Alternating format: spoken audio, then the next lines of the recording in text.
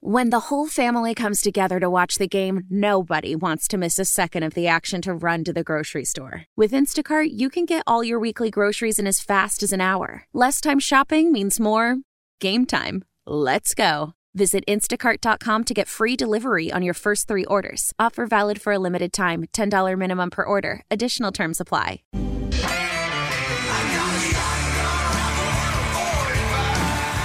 It's time for Come and Talk It with your host, Michael Cargill, brought to you by Texas Law Shield. Over the last decade, Michael has championed and supported the rights of law-abiding Texans to own and use firearms. He is the owner of Central Texas Gun Works, a veteran of the United States Army, and has achieved national exposure in such prestigious media outlets such as Forbes Magazine, Fox Business News, CNN Money, AOL, BBC World News, Huffington Post, and the New York Times. Cargill vigorously defends lawful gun ownership in this country without regard to party politics. And now, here's Michael Cargill. Good day, Austin, Texas, the live music capital of the world. Let's praise the Lord and pass the ammunition. All right, so today we have inside the studio Trey Blocker. Trey Blocker is a great friend of mine and even a bigger friend to the Second Amendment. Trey is running for Texas Agricultural Commissioner. Also, we have inside the studio Mike Sweeney, and he's running for Congress, District 31. Just remember, March 6, 2018, that is Election Day. That is the day we need to get out and let your voice be heard. We need to get rid of weak rhino Republicans that are not strong on the Second Amendment. This is primary, folks. This is the primary season. This is the time right now. It's all about survival of the fittest. So if your stance is weak when it comes to Second Amendment, we want you gone.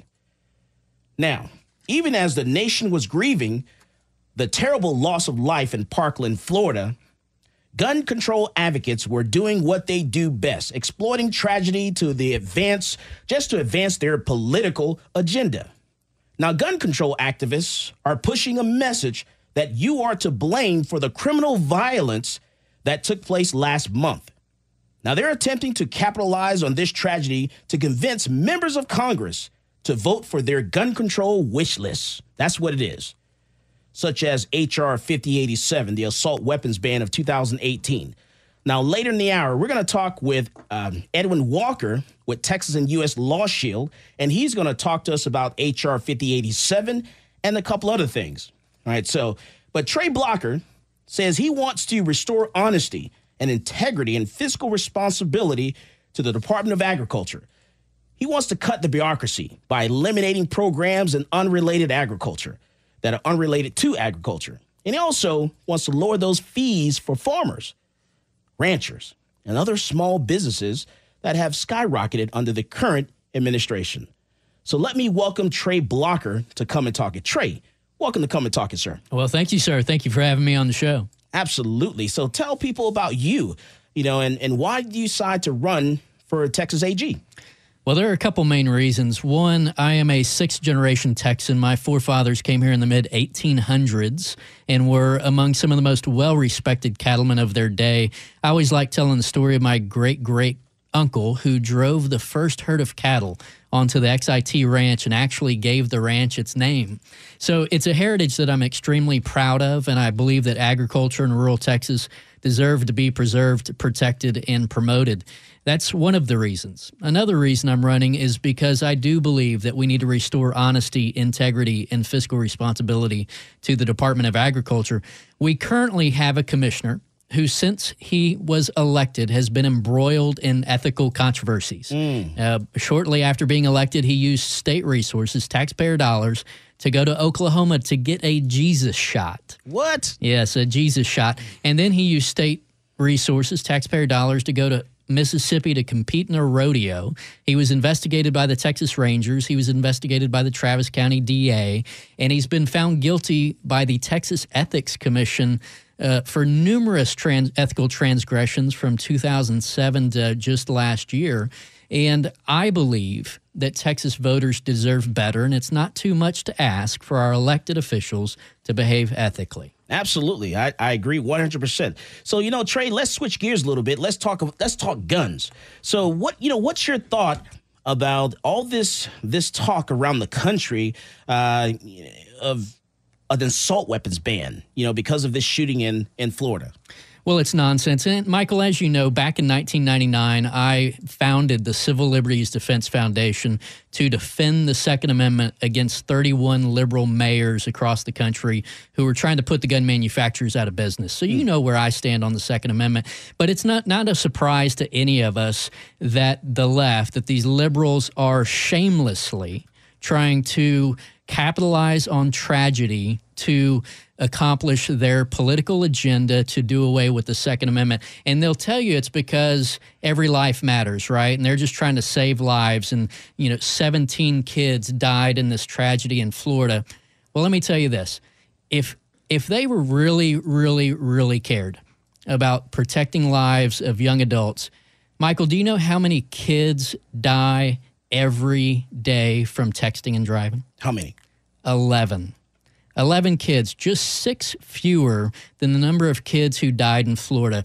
That's over 4,000 deaths every year because of texting and driving. So if it's lives they care about, how about we move the age to 21 before you can buy a smartphone? You think they'd be for that? Right. Start banning Apple. That's right. Stay away from my guns, and I'll stay away from your iPhone. How's that? Exactly. I agree 100%. You're right. Texting while driving. Why don't we go to the car dealership there and stand outside the car dealership and protest, the car dealerships rather than protest the gun store or gun manufacturer? They don't do any of that stuff, not even for DWIs. Not at all. Someone gets a DWI, what do? No, they don't do that. But when it comes to a firearm, they want to blame that tool, and they don't want to blame the individual and hold them accountable. That's right. And as you and I know, quote-unquote assault-style weapons are used in less than 2% of the gun crimes committed every year. But they're going to demonize them because they don't like them, and it's part of a broader agenda. Yeah. And you're a hunter. Absolutely. You like going hunting and stuff Absolutely. like that. What kind of guns do you own? Well, my hunting rifle of choice is a 6.5 Creedmoor that was custom made from Horizon Firearms out in College Station. Nice. My home defense handgun of choice is a Glock 9mm. Yeah. My concealed carry weapon of choice is a SIG 380. I'm getting hard. My weapon of choice for protecting freedom and liberty is a SIG AR-15. Wow. Okay, awesome. See, that's what I'm talking about. That's what we need as an executive in the Texas, in the state of Texas here. Running for AG, Trey Blocker, we definitely need someone like that with that integrity, who's the lover of the Second Amendment. Not weak at all. Not weak. He doesn't fall back on it, doesn't shiver at all. He stands up strong for the Second Amendment. That's what I'm talking about. You also have a radio show as well. I do. The Trey Blocker Show. You can find it at TreyBlockerShow.com. You can find it on iTunes, YouTube, or your other favorite podcast app. So, and I appreciate you coming on my show. So I'm glad I can now reciprocate. Absolutely. And so tell me a little bit more about the AG and what does that office do? A lot of people don't know what the AG office does. That's right. So the Agriculture Department is important because it's not just about agriculture. 90% of its budget has nothing to do with agriculture. If you like to eat, if you like to wear clothes, if you like to put gas in your car, the Agriculture Department affects your life. And as I mentioned, we have a commissioner who in the past 3 years has raised over 100 different fees by as much as 600%. And anybody who's taken Economics 101 knows when you raise fees and you increase regulation, that ultimately gets passed on to the consumer. So the consumer is suffering under the current commissioner. He's grown the bureaucracy. I personally don't think that the Department of Agriculture should be regulating gas pumps, should be weighing lottery balls, or harassing barbecue restaurants, which this commissioner has been doing. So I want to get the Department of Agriculture back to agriculture again, and let's eliminate some of those programs that don't have anything to do with that, and let's shrink the size of government. The sad fact is we cannot trust my opponent to govern as a conservative anymore. He likes to campaign as a conservative, and he'll tell you he's for God, guns, and family, yay-hoo, and wave his cowboy hat around. But then he's gotten into office, and he's raised fees, which, as a conservative, a fee is a tax, right? It's still money being taken out of my pocket against my will. So he's raised fees. He's grown the bureaucracy. We can't trust him to govern as a conservative anymore, and it's time to send him home. Nice. Get your hands out of my pockets. That's what we're saying. Absolutely. Okay. All right. So let's talk a little bit more about, you've done some hunting trips, haven't you? I've done some great hunting trips. Absolutely. It's hard to break them down. Well, what's your favorite trip? Give me your favorite experience. Favorite experience. The great thing about Texas these days is we've got a lot of ranches that have a lot of exotic wildlife on the ranches now. There's a great place out towards Uvalde that has some of the most amazing thing I've ever seen, and it's fun when you're out in a blind and there are things passing in front of you that you don't know what it is. and I'd like to say that I know my wildlife, but some of these ranches are pretty amazing. And this particular ranch has the largest, and I'm not making this up, the largest herd of elk in North America. And this is on a ranch just north of Uvalde, Texas. So that was probably one of my most incredible experiences. Now, I will have to admit, the one trip that I haven't done yet would be a blast and cast down in Argentina, where I can actually go hunt some stag and then also do some fly fishing. That's on my bucket list. Nice. I got to get that one done. All right. So Jim Phipps, he put your whole little thing there that you want to do in the Texas AG office in our little feed there. He wrote everything. He just copied and pasted everything from your site. From the website. Yeah. And the website for anybody else who wants to check out where I stand on the issues is pretty simple. It's TreyBlocker.com. Okay. So that's right. So if people want to contact you, they can go to your website. They can look at you on Facebook. Absolutely. So on Facebook, what is it? Good question. It's Facebook, I think, / Blocker for Texas. Okay. All right. Blocker for Texas. I know you just type in Trey Blocker, it'll pop up. It should come up. It'll definitely pop up. Right. And then also, and what's that website one more time? TreyBlocker.com. TreyBlocker.com. Check him out. He's running for Texas AG. He's a good friend of mine. He's a lover of the Second Amendment. And speaking of that, what is your stance on constitutional carry? I'm all for it. We've kind of slowly progressed over the years. I've heard people criticize Jerry Patterson for passing the concealed handgun law, and why would you do that when we really need constitutional carry? Well, he was dealing with the politics of the day back in 1995, Correct. Right? Yeah. So the more we can do to expand the Second Amendment, I'm for it. At the end of the day, and I get tired of people saying, well, you don't need an AR-15 for hunting purposes or target shooting. And I actually take issue with the National Shooting Sports Foundation calling them sporting rifles, because I think that actually plays into the verbiage that the left wants to use, because then they want to turn around and say, you don't need that for sport. You don't need that for target shooting. The Second Amendment is not about hunting. The Second Amendment is about protecting our freedoms, right? Absolutely. And I would encourage anybody who wants to see a really good conversation about this. When I founded the Civil Liberties Defense Foundation back in 1999, I did so with Susanna Hupp, former state representative, whose parents were killed in the Luby's massacre in Killeen in 1991. But if you Google or go to YouTube and search Susanna Hupp, Chuck Schumer, Congress, there's an amazing video of Chucky Schumer wagging his finger at Susanna Hupp, who was just a private citizen that at that point testifying in front of Congress. And she says to him, the Second Amendment is not about duck hunting. It's not about deer hunting. It's about us, all of us out here. And she's pointing to the crowd behind her, protecting ourselves against all of you up there, pointing to all the elected officials on the dais. And you could have heard a pin drop in that room. But it's a chilling video. I encourage everybody to go look it up and take a look. And that's Trey Blocker. He's running for Texas AG. Trey Blocker says he wants to restore honesty, integrity, and fiscal responsibility to the Department of Agriculture. This is Michael Cargill, and you are listening to Come and Talk It.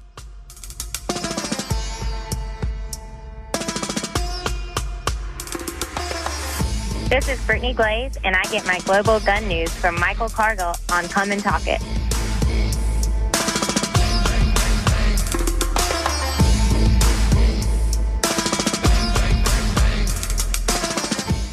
On air, online, and on your smart device. Talk 1370 is the right choice.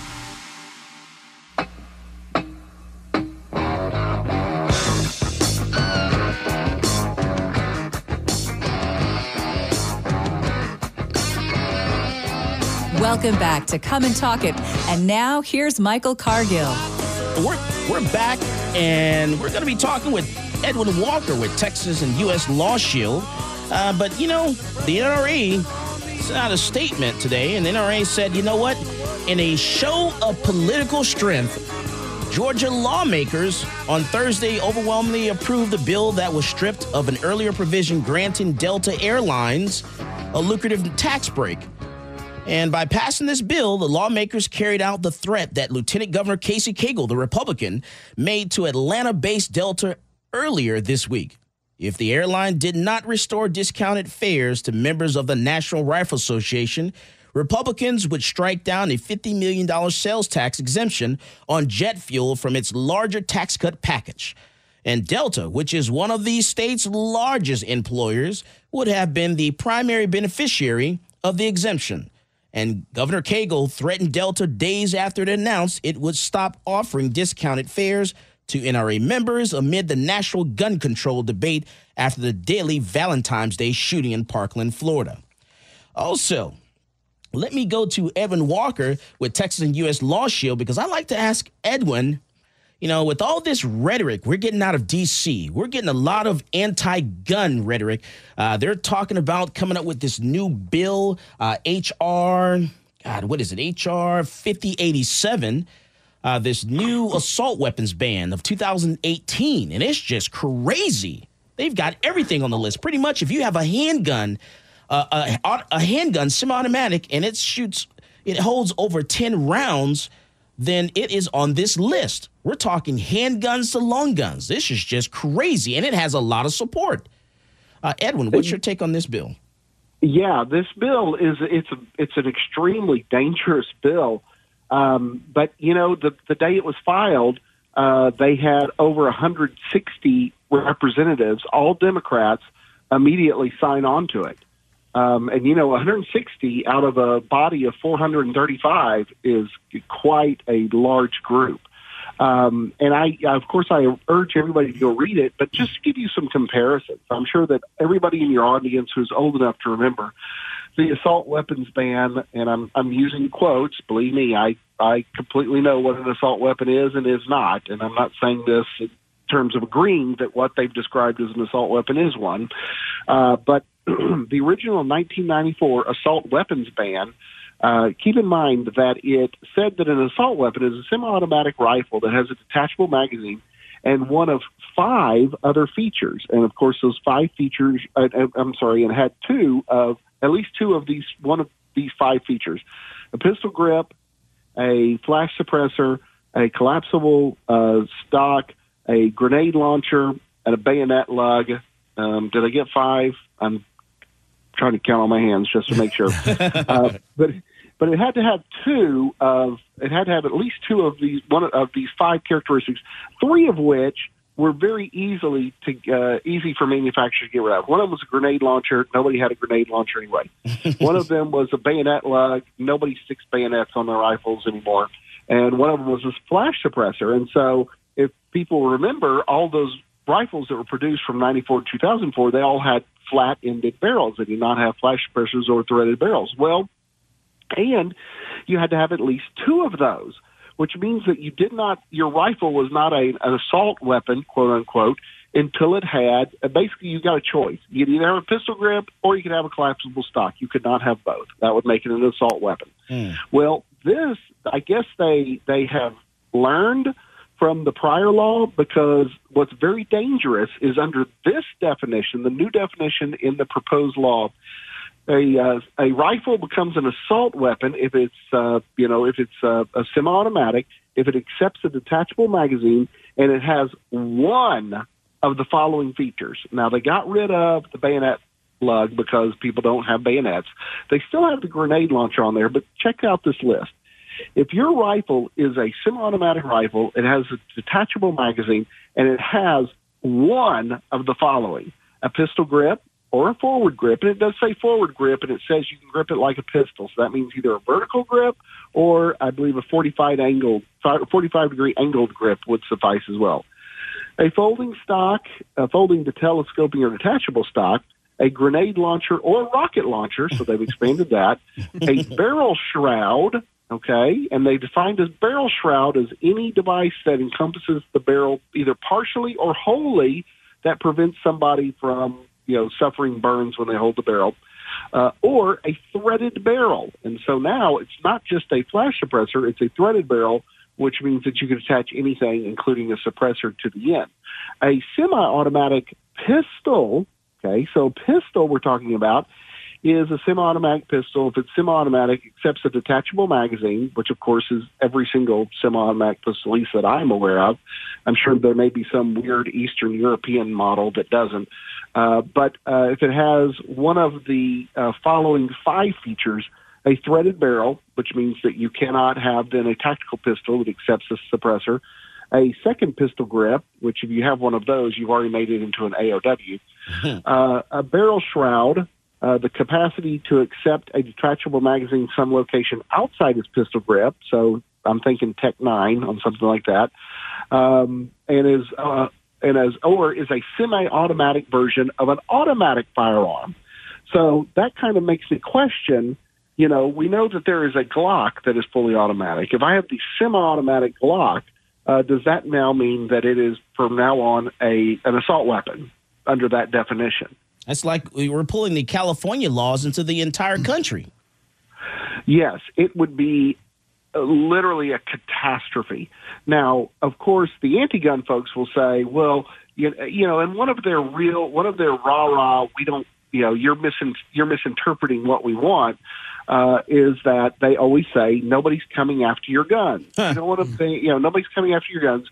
And so they'll say, well, this does contain a grandfather provision, which it does. It does contain a grandfather provision. So this law would only apply to guns that are manufactured after the day or the day that the law takes effect. However, we all know, we've all seen this movie before. We know how it's going to turn out. And so if they pass this law, let's imagine a terrible world where they actually pass this draconian law. The next mass shooting, which, we hope that there will never, ever be another mass shooting. However, human history and unfortunately the depraved indifference of the human mind tells us that there will in fact be another shooting that will cause enough casualties for at least the anti-gun folks to call it a mass shooting. Of course, that will be done with a rifle that would have been prohibited under this act, but was grandfathered. And then their crying hue will be, we passed this law, but it just doesn't do enough. See, it didn't prevent the next one, so now we're just going to make it retroactive and apply to all the guns that are already out there in existence. So this is a recipe for disaster, and it amazes me how 160 congressmen and women just could automatically sign up for this draconian law. And there were 4 Texans that signed up as co-sponsors. Of course, we had Sheila Jackson Lee and Al Green out of Houston. Of course. And who were the other 2? I think there was one out. Those were, since I'm in Houston, I pay more attention to those. But I believe there's one out of Fort Worth and one out of Dallas. So it is, and not to mention the fact that they have a laundry list of guns that are prohibited by name, which is just extraordinary. I mean, think about it. This bill is 144 pages long, and they obviously had this bill in the can, just waiting for the opportunity to exploit a terrible, terrible criminal act, and they did. And they're doing everything. Let's just throw everything in there, including the kitchen sink. Correct. It is. It's really indescribable. Now, this monster. Hold on, Edwin. This monster. Well, Nicholas. wait. I want to let your. So I just pulled up the list of co-sponsors, and yes, so it's sort of your usual suspects.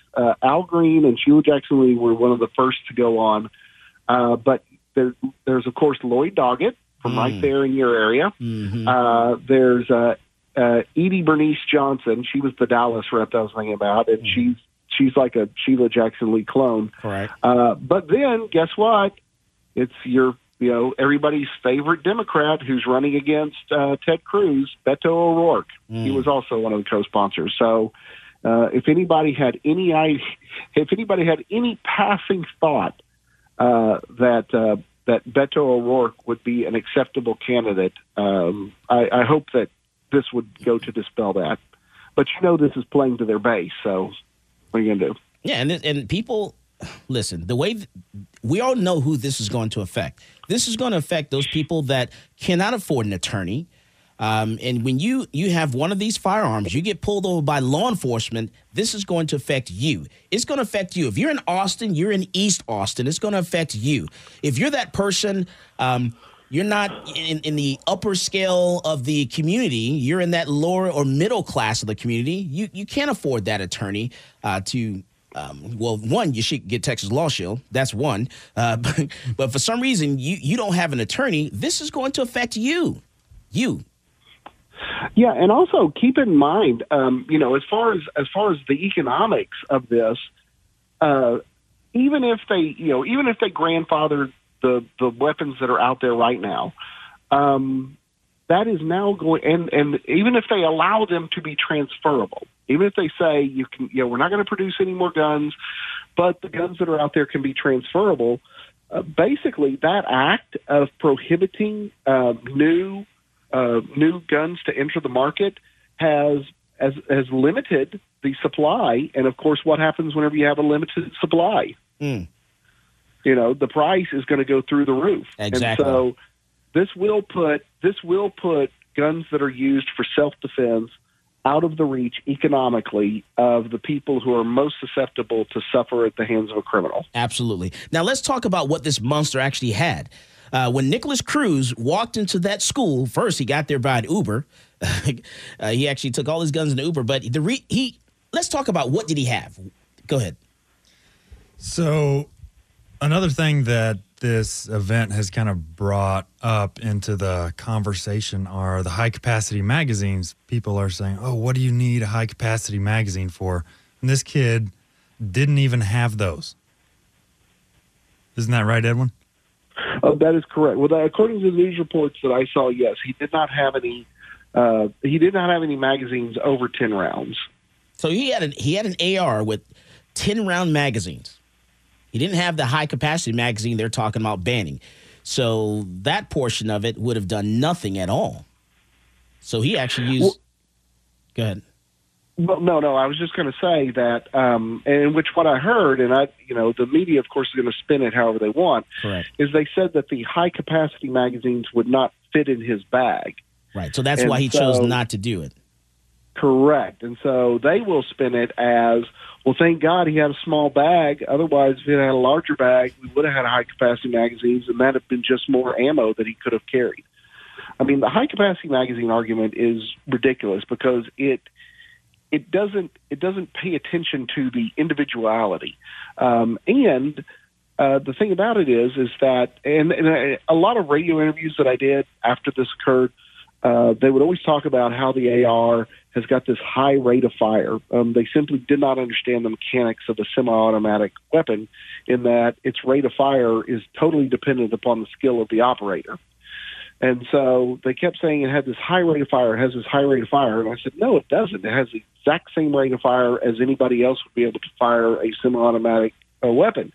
So it fires as fast as they could fire a semi-automatic handgun. And in fact, in the event that somebody had two handguns, since a rifle has to take both hands to fire, if somebody's using handguns and they got two, they've effectively doubled their effective fire rate because they can fire one with each hand. And as we know, let's take the most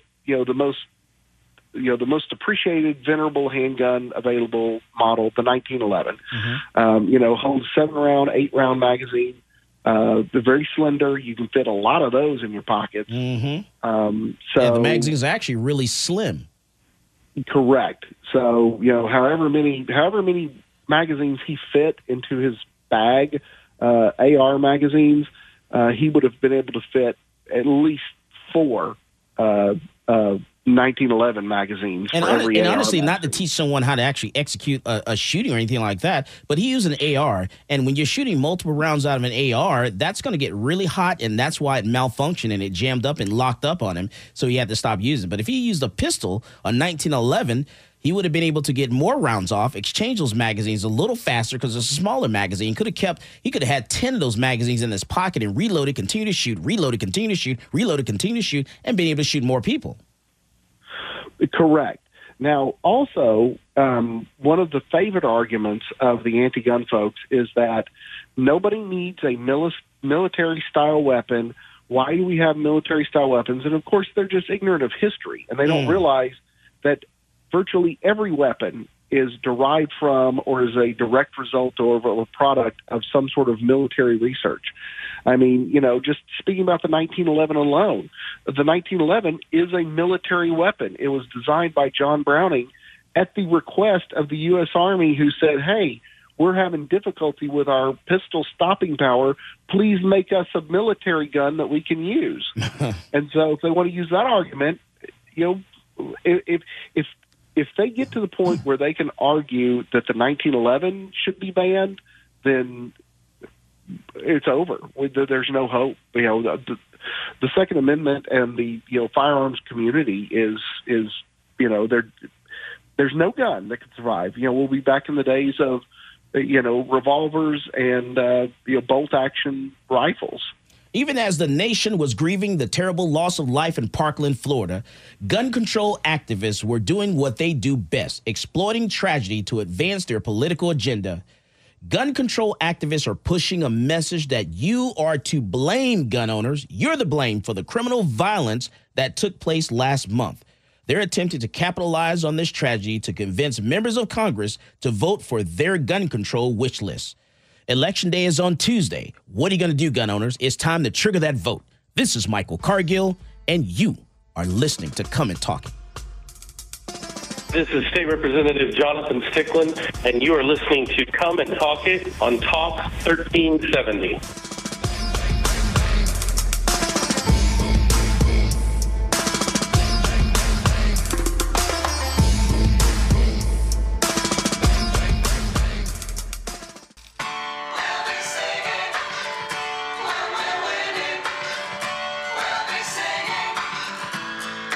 Welcome back to Come and Talk It. And now here's Michael Cargill. That's right. I hope on Wednesday morning I can wake up and say, hey, we got knocked down, but we got back up again, and we brought it home. So hopefully we can get rid of some of these rhinos, these Republicans in name only, and have us some strong candidates going forward into the November election. So let me bring into the conversation Mike Sweeney. He's running for U.S. Congress in District 31. And he has been a hands-on CEO for 24 years. Mike's work experience is vast, from working his way from a tech grunt to owning his own company. Mike worked the issue of tough economic times. He solved problems, has been an employee, and has had employees, and worked with many diverse individuals. So Mike Sweeney, who's running for U.S. Congress, District 31, welcome to Come and Talk It, sir. Good to be here, Michael. Absolutely. So, Mike, in all this what we're hearing out of D.C., because we're talking about sending you to Washington, D.C. to represent us. This talk of gun control, what's your thoughts on that? It's a distraction. It is just deplorable that they are using an incident such as Florida to try to take the guns away, and that's exactly what it is. And we have to stand up strong. The First Amendment is sacrosanct. Second Amendment is sacrosanct. It protects the First Amendment, and it protects all the other amendments out there, and we cannot give ground here. We have to stay the course. We have to keep this away from signature, whatever it takes. All right, and then what's your thought on constitutional carry?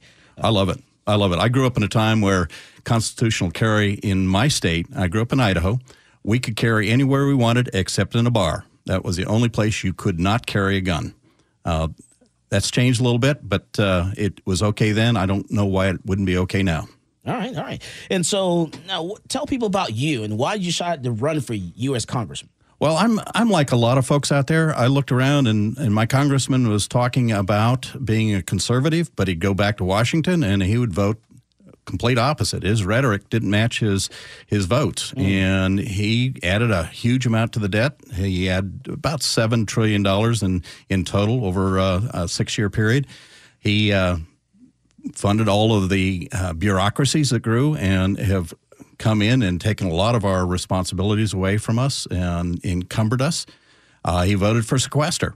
Cost Colleen, the Fort Hood area, 17,000 jobs direct, 50 to 70,000 indirect. A lot of those veterans were out of jobs when he got through with it. Our military has been cut to the bone, and we need to change this. We need to get back to fully funding the military, fully funding our defense, and look at the budget from a perspective of how do we make that happen without encumbering our kids coming up. All right. And so what are you going to do differently in D.C. than what your opponent's doing? I'm going to stand with the Freedom Caucus. I'm going to stand with Louis Gohmert, Jim Jordan, Ken Buck, the others that are so proudly standing up and saying enough is enough. We need a change. And that change is Mike Sweeney. I'm for term limits. I don't believe that we should go to Congress and live there as a career. We should go there as the founders intended us to do, serve and come home, go back to business. Nice. Okay. And then tell me, let's see, what do you think about, let me see, how can I put this to you? Because I'm looking at Jason Vaughn. He's talking about Pulse, South Carolina voted to allow guns in bars if you weren't drinking. That's good, Jason. He talks, Jim Phipps says incumbents are dead meat with my vote. All right, Jim Phipps. I'm curious why you say that, so definitely call in and tell me. And by the way, our call-in number is 512-643-LIVE. That's 512-643-5483. So tell me, definitely tell me your thoughts about that. But let me ask Mike Sweeney, what's your choice of firearm? Well, I have several 9mm for self-protection. STI, which is actually manufactured in Georgetown. Yeah, I right love in it. Georgetown. Yeah, STI, good gun. Good gun. Sig Sauer, 9mm as well, and I've got a 380. Nice. You do any hunting or anything like that? Haven't done any hunting lately. When I was growing up, I did grow up in Idaho. I got my first rifle when I was 6. Wow. And my father was very insistent that I be trained and trained well. And I started my hunting career at that age and have been very comfortable with it ever since. Now, do you think we should get back to having some type of program in schools, maybe high schools or something like that, like a shooting team or something? I think it'd be wonderful. I think, in my day and age when I was growing up, we hunted all the time. We went out in the shooting range. We went out in the desert and shot. We had multiple weapons. I had a M1 and M1A Grand. Nice. We used to get surplus military. I would buy it at 1,000 rounds at a whack and go out and enjoy it for a couple days. I think it's a fine way to grow up, and I think there's no reason at all we couldn't enjoy that same ability here in our schools, allow it under supervision, get good training, get these kids up and understanding what a weapon is and how to use it, not to be afraid of it. It's not the weapon that kills, it's the individual. And I strongly believe in that, and training goes a long way. Yeah, because people are they're using the tool. I've seen stats all week long talking about, firearms here. More people die. And actually, more people die from handguns than they do long guns anyway. So I don't know why we're talking about banning long guns. But all this rhetoric is going on all week long. And they're talking about the tool of the firearm. They're not talking about, like we were talking earlier. They're not talking about an iPhone when someone's texting and driving. They're not talking about the automobile when someone gets the DWI. But no, they definitely are talking about guns whenever a gun is used. And I just don't understand that. Well, the reality of this situation, it was a failure of government at all levels. government failed from the FBI. It failed from the local police. It failed from the security officer. It failed in the educational system, picking up on this kid and his troubles and being able to deal with it. We have a lot of issues out there. Mental health issues can be worked upon. We have security issues that can work upon that.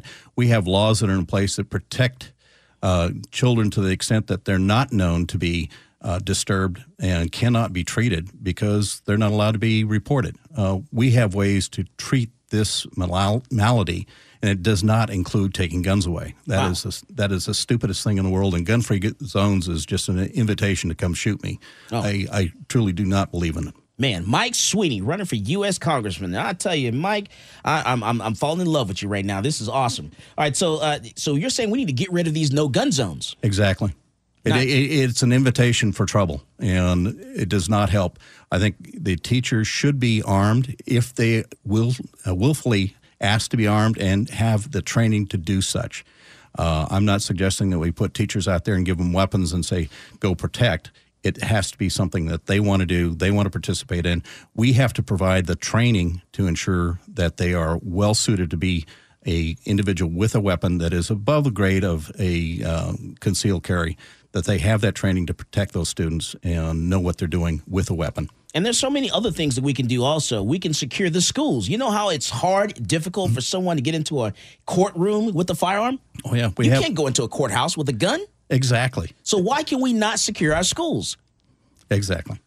Yeah, and not all teachers want that responsibility, but some do. Some are ready for that responsibility and want it, you know? We have retired military out there that are well suited for this. They're coaches, they're math teachers, they're every stripe of individual out there that has that background, that training, and willfully would like to protect those students and would do so with no regard for themselves. They understand the duty, they understand the responsibility.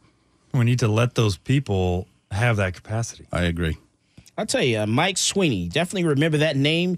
You need to, Tuesday, that's it. Tuesday is the day we need to go and vote and get rid of some of these incumbents, get rid of some of these rhinos, and put some strong conservatives in those places. And Mike Sweeney, I think, is one of those guys. We need to send him to D.C. Get rid of these weaks, these people that are shaking at the knees there. I don't need you stand up for my Second Amendment rights because you're not standing strong right now. I'm hearing too much rhetoric. I'm hearing someone talk about, let's do away with, let's take the guns now and worry about due process later. That's just insane to me. That's not some of the things I think we need to do. We don't need to say those things at all. So definitely let's send a person like Mike Sweeney to D.C. who's going to stand strong for the Second Amendment, who believes that we need to get rid of these no-gun zones. We need to secure our schools just like we secure the courthouse. You can't get into a courthouse carrying a gun for nothing in the world. So there's no reason why we can't use technology, the technology we have today, and secure those schools. We do it for a courthouse. Let's do it for our schools. Let's do it for the babies. Let's do it for the kids. Let's stop blaming the tools that are the problem, because there's so many different ways a person can do what they did. Timothy McVeigh killed 168 people. He wounded 680, and he used a bomb. Let's stop talking about the tools. These monsters are monsters. They're going to do what they want to do to kill as many people as they can kill. This guy is a strict monster who goes into a school, pulls the fire alarm so they can have more people in the hallway to execute this. This guy's a monster. You can't legislate crazy. What we can do, though, is on Tuesday, go to the polls and vote for a person like Mike Sweeney and send him to D.C. For District 31 for U.S. Congress. Mike, how can we find your website? You can find us at MikeSweeney4Congress.com. Again, Mike, SWEENEY, 4Congress.com. All right, awesome. And then you're also on Facebook and all that stuff. We're on well. Facebook, same address. Right, awesome. And it's Mike Sweeney and the number 4 Congress. That's correct. All right, awesome. Definitely. Check that out. Mike Sweeney for U.S. Congress District 31. All right, so when we come back from the break, we're going to talk with Edwin Walker a little more, because I want to get into Dick's Sporting Goods, because I don't know, Dick's Sporting Goods, they're getting a little soft when it comes to Second Amendment. So we're going to talk about that when we come back from the break. This is Michael Cargill, and you are listening to Come and Talk It. folks. This is Doug Man Jones. And I get my gun news from Michael Cargill at Come and Talk It.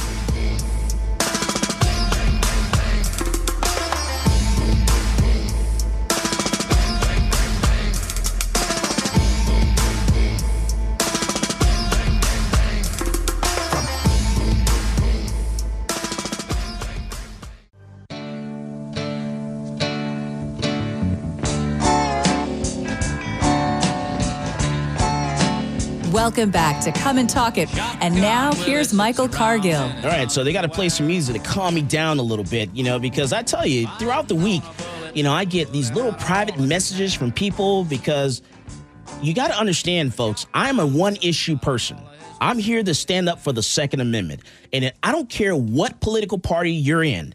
If you stand up and you say something against the Second Amendment, you say something that's anti-gun, I'm going to say something to you about it. I'm going to call you on the carpet. I don't care if you're a libertarian. I don't care if you're a Republican. I don't care if you're a Democrat. I don't care if you're a Green Party individual. I'm going to call you out because that is my issue. I am pro-Second Amendment. And if you say something against that, I'm calling you out on it. And I tell you, even this week, I always get people in all different parties that are upset with me about something. And, the libertarians, they were happy last week, and now some people are upset this week. Well, upset, yeah. There's just a little bit of a controversy that's stirred up now because we've invited you to speak at our state convention, which has caused some people within the Libertarian Party to be a little upset because you're, a log cabin Republican and yada, yada, yada.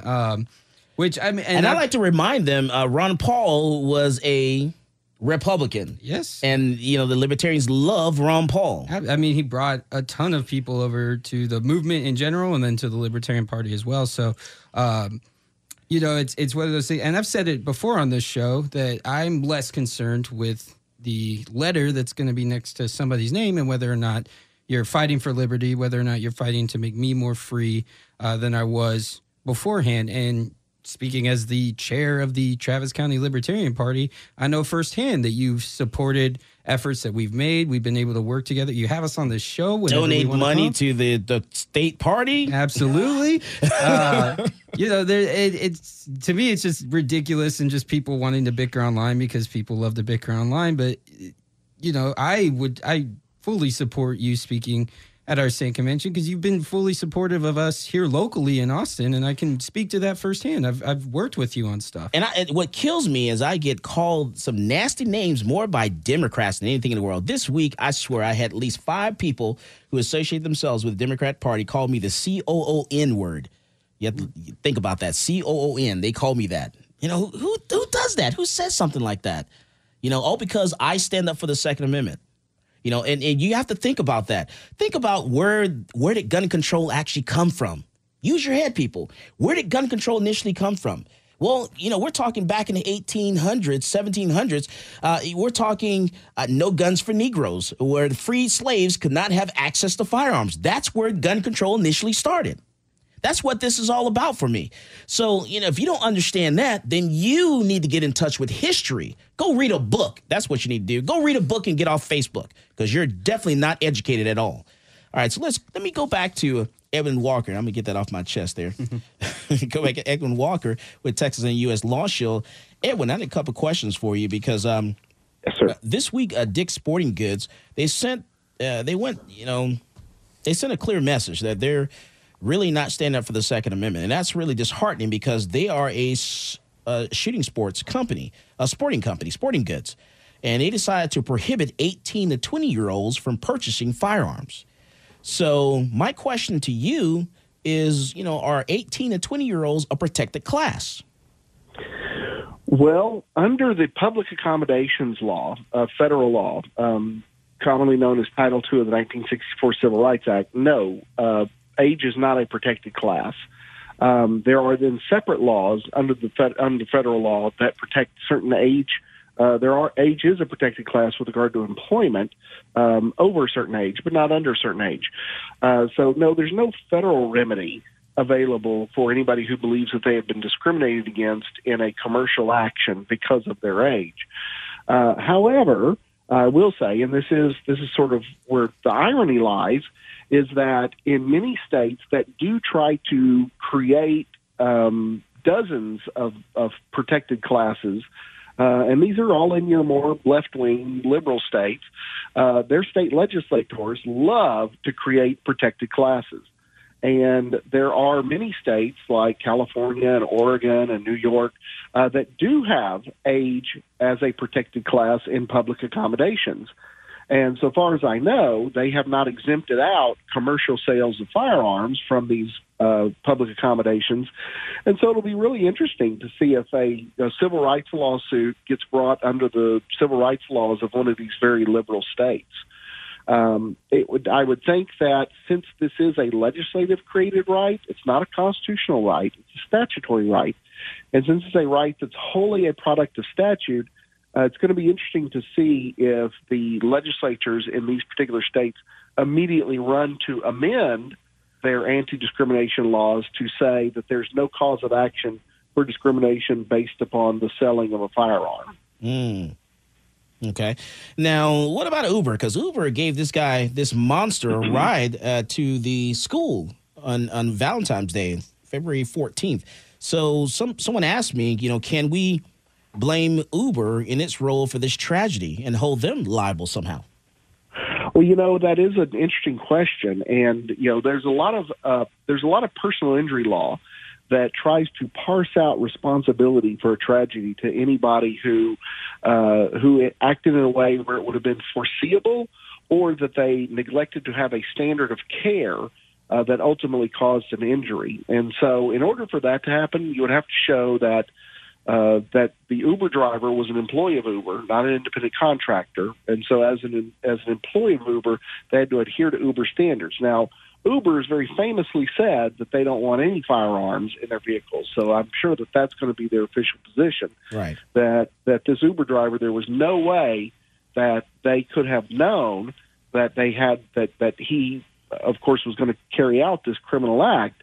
Now you say, well, was it obvious, did they know or should they have known that he was transporting a gun? And I believe that he told the Uber driver that he was carrying a large case that had a musical instrument in it, and he was going to music practice. So I guess it's like the old, gangsters carrying their Tommy guns in violin cases. So he had a gun. It was in a case that he said was a musical instrument. So she claims that she had no idea. The Uber driver claims that she had no idea that it was a firearm, and I'm sure that she is terribly racked with guilt, thinking that she may have had a role in this. But clearly, I think that it would be not a role that would have any potential liability. Well, I would just like to speak on this because I have driven as a Lyft and Uber driver, and I know personally if somebody's getting in the car with a bag, I'm not concerned with it. I'm trying to get them to their destination as quickly as possible to move on to the next ride, because that's how you make money while you're doing it. You don't get money for time. You make money by getting the miles done and getting to the next ride. So especially if he were to say, oh, I'm going to music practice, you're going to a high school, there's no reason that the driver would think anything other than that he's being completely honest. And there should be no liability whatsoever on the driver. That's an absolutely ridiculous idea. Yeah, I agree, because we need to remain consistent. We're not going to hold the gun store responsible, because this person walked into a gun store and purchased a firearm and passed a background check. There's no reason why you should hold the gun store responsible. So why should you hold the Uber driver responsible? Or Uber. So, yeah, and if you begin to say that the driver would have responsibility to basically interrogate their passenger and or be suspicious of every passenger. Now, of course, I'm not talking about, I still believe in, if you see something, say something. If right. Out and out a dangerous or criminal event. But if you began having Uber drivers avoiding people or questioning people who had, who were going to, destinations that they would, normally otherwise go to and had packages, I mean, that's just opening up Pandora's box. Right. So what are your thoughts on, just how all this played out? Because the school should hold some responsibility for not putting this person in the system. They expelled him. He was kicked out of school, and he wasn't allowed to come on campus with a backpack. That says something. And what about the sheriff's department, Broward County Sheriff's Department? His house, the home was visited, 39 times? And some of those were not most of those were for him. Some of those were for him. Some we can't figure it out. But there were 39 visits to the home. There should have been, at some point, he should have been put in the system. The FBI dropped the ball. 2 people called the FBI and say, look, this guy's saying, making terroristic threats, on social media. Something needs to be done. So, what's your thought about, that stuff, Edwin? No, you're absolutely right. And obviously that is where the scrutiny needs to lie, is that the media, and of course, the law enforcement officials, they need to take a look at where was the breakdown with regard to this specific individual. And that's what's so utterly frustrating about something like this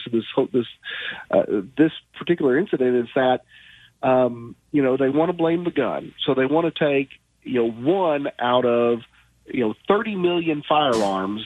That's such a statistically insignificant number of firearms that are used in, criminal acts, and a statistically insignificant number of gun owners that are involved in criminal acts, and yet they want to use those. This is the catalyst to abrogate all of our rights, all of the millions and millions and millions of guns and gun owners that exist peacefully and legally day after day after day, and they want to just throw all those rights out the window based upon the bad behavior of an individual. One individual had one gun.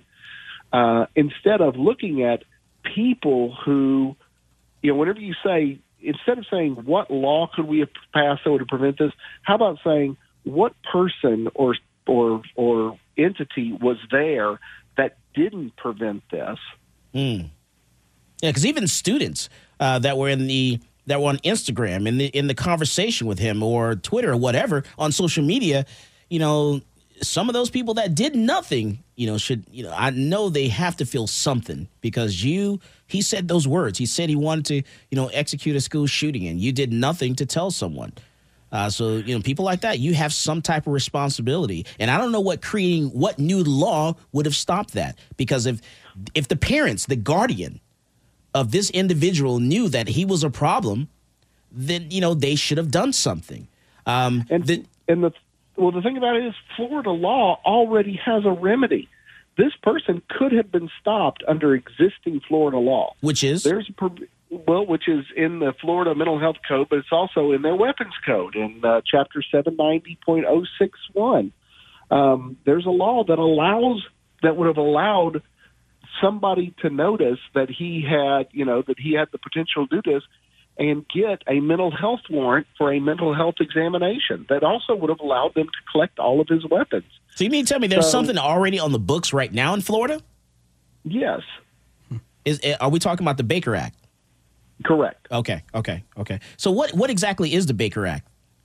Well, the Baker Act is a law that says that if somebody has a reasonable belief that they're going to do harm to themselves or others, it allows the authorities to step in and begin a mental evaluation. So what new are they trying to do? Because I'm confused now, because if the sheriff's department didn't do anything, the Broward County Sheriff's Department, if his guardians didn't do anything, if the school who had the power to do something didn't do anything, that school resource officer didn't do anything. So what new law are we going to add if there's already something that we could have used? It's the old argument. And of course the anti-gun folks play it off as, that's cliche and you're just spouting talking points and that's not really reasonable. But it goes back to the saying that we don't need new laws. We just need the current laws enforced. Well, I think this is probably the most infuriating thing about the argument that's occurred in the wake of all of this. It was an abject failure on every level of government, as we've been discussing. And yet the left and gun control advocates are saying, well, no, we need to take the guns away because the government is there to protect us, and that's what they exist for. They weren't able to protect these 17 lives when they knew about this person. So now, why am I expected to give up my right to self-defense and my right to own weapons in which to defend myself, my loved ones, and my property, and trust the government to do so when they abjectly failed at it with a multitude of knowledge, a multitude of people telling them that this was a problem, visiting that house as many times as they did? I just can't understand the argument that they are somehow going to be able to better protect us than we will protect ourselves. And again, as it goes to, as we were talking about, it's a tiny fraction of gun owners or people with guns that we're talking about here. And the vast majority of them are peaceful, responsible gun owners. Okay. It's basically saying that, hey, government failed us, so we need more government now. I'm personally just really tired of people using their emotions to legislate rather than their brains. Let's read the Constitution. Let's look at what's going on. Let's stop using a tragedy to create new laws. Let's look at what we have, enforce what we have, and stop using tragedy and the death of Americans to move forward a political agenda. If it's really that big of an issue, then we need to be talking about it all the time. It needs to be in the forefront of our minds all the time, and we need to be legislating with our brains and via the Constitution and stop using passion to get all these people riled up when they don't truly understand the issue or the fact that we already have these laws in place, but the government is incapable or unwilling to enforce them. And if they're unwilling to enforce them, then that's where you get out and vote. Well, and maybe if the FBI wasn't carrying out, investigations about possible Russia meddling, or maybe if they weren't participating in the abject failure of the drug war and chasing people down for plants, maybe they would have had time to look into this. So there's so many facets and levels to this that there's no one-stop fix for what's going on. It needs to be addressed on so many different levels of what's going on here, and just banning a type of weapon isn't going to solve anything. It's like Ronald Reagan said, the scariest words ever spoken is, "Hi, I'm from the government and I'm here to help." The government is the problem. The government is the problem. And if we don't work together as citizens and it's our civil duty to be involved, it's our right to be part of this conversation. And politicians need to listen, and we need to enforce the laws we already have. And I'm honestly just sick and tired of people using tragedy to push a political agenda. Yes, and I agree entirely, and I'm glad that you brought up that point. Is that, and of course, the anti-gun folks, they always say, anytime you say it's, you can't talk about it in the wake of a tragedy, it's too soon to talk about it. They go, well, when are you going to talk about it? But this is the thing that our founding fathers warned us about. The founding fathers warned us that we should not be susceptible to emotion and mob rule, and that's going to make bad legislation. I mean, I'm an attorney. I spend my, I work in the courtroom. I try cases.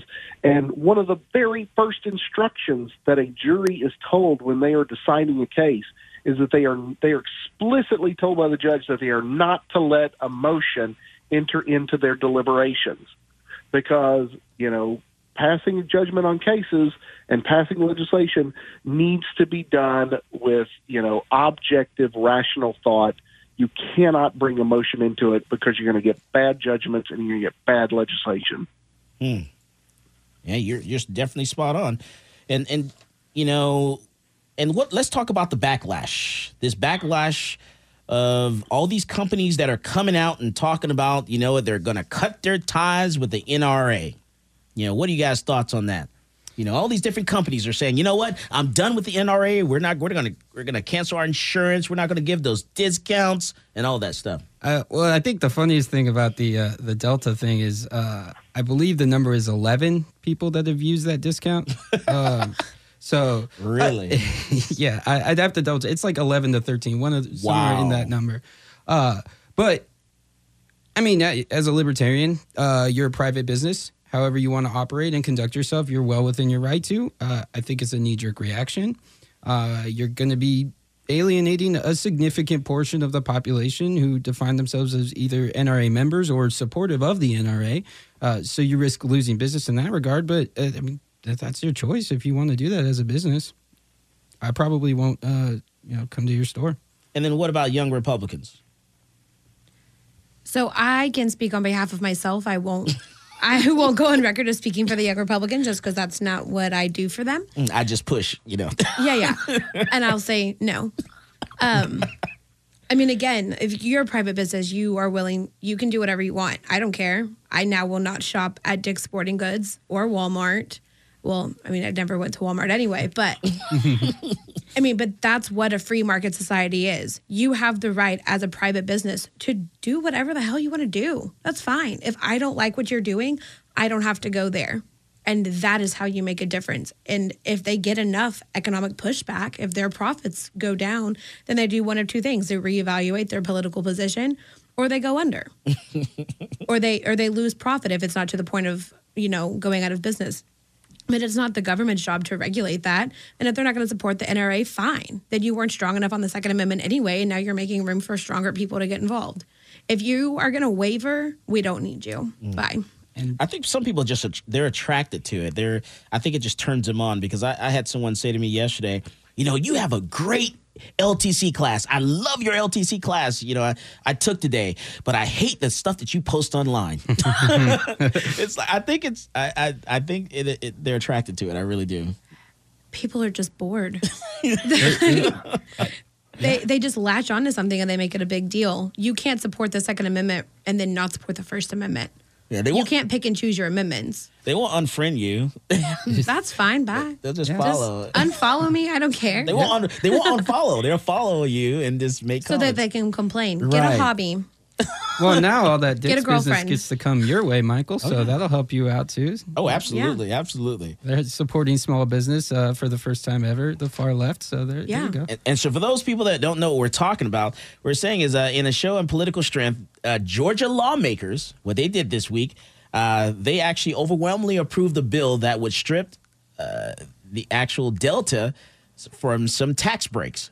So Delta's not going to get these tax breaks they were supposed to get. By passing this bill, lawmakers carried out the threat that Lieutenant Governor Casey Cagle, a Republican, made to Atlanta-based Delta earlier this week. He said that if the airline did not restore discounted fares to members of the National Rifle Association, Republicans would strike down a $50 million sales tax exemption. Now, how many people you said took advantage of the Delta? I believe the number was 11. I'd have to know. I know it's somewhere in the range of like 11 to 13. I can't remember the exact number. I believe it was 11. So someone's got to divide 50 million divided by 11. That's insane to me. So $50 million this is going to cost them on jet fuel from its larger tax cut package.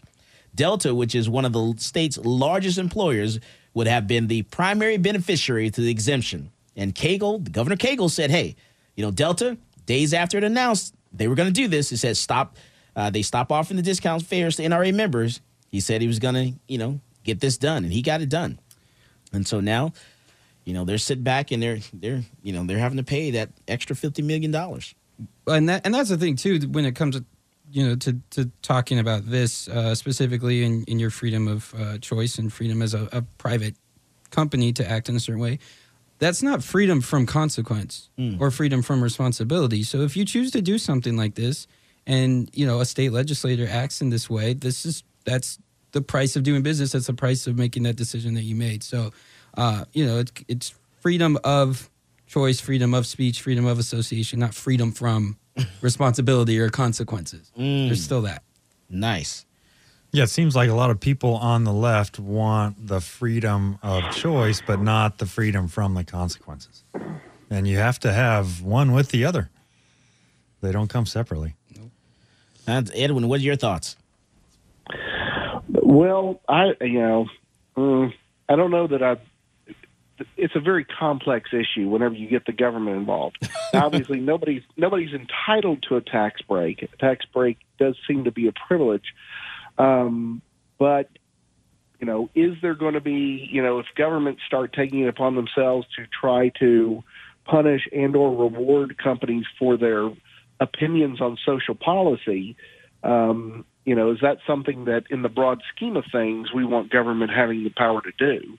Yeah, they need to get out of that business. Yeah, I mean, I would rather nobody pay taxes, so... You're right.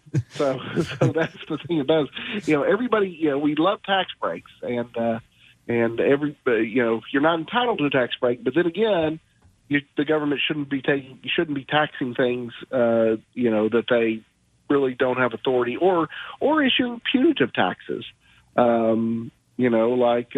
taxes on sodas and junk food. So using taxing policy to shape social issues always has not really set well with me. All right, man. Thank you, Edwin Walker with Texas and U.S. Law Shield.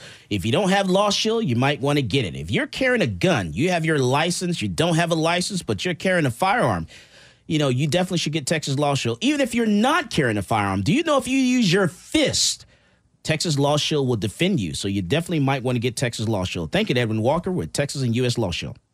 Thank you, Mike. Thanks for having me. Absolutely. Now, you had an announcement you wanted to make, Felicia.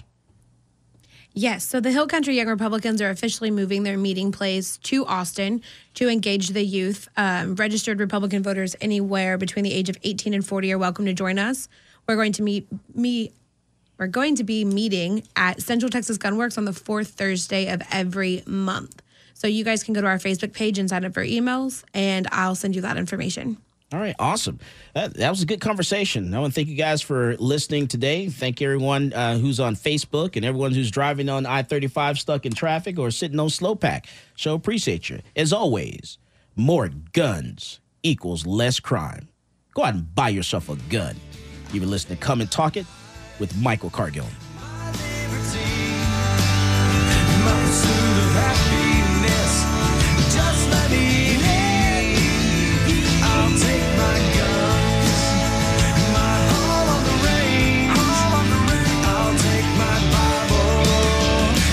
Keep your change. Hello, this is Gerald Daugherty, and I'm the Precinct 3 County Commissioner here in Travis County, and you're listening to Come and Talk It. Purple mountain majesty, shine red, white, and blue from sea to sea. God bless America's what they say. Let freedom ring.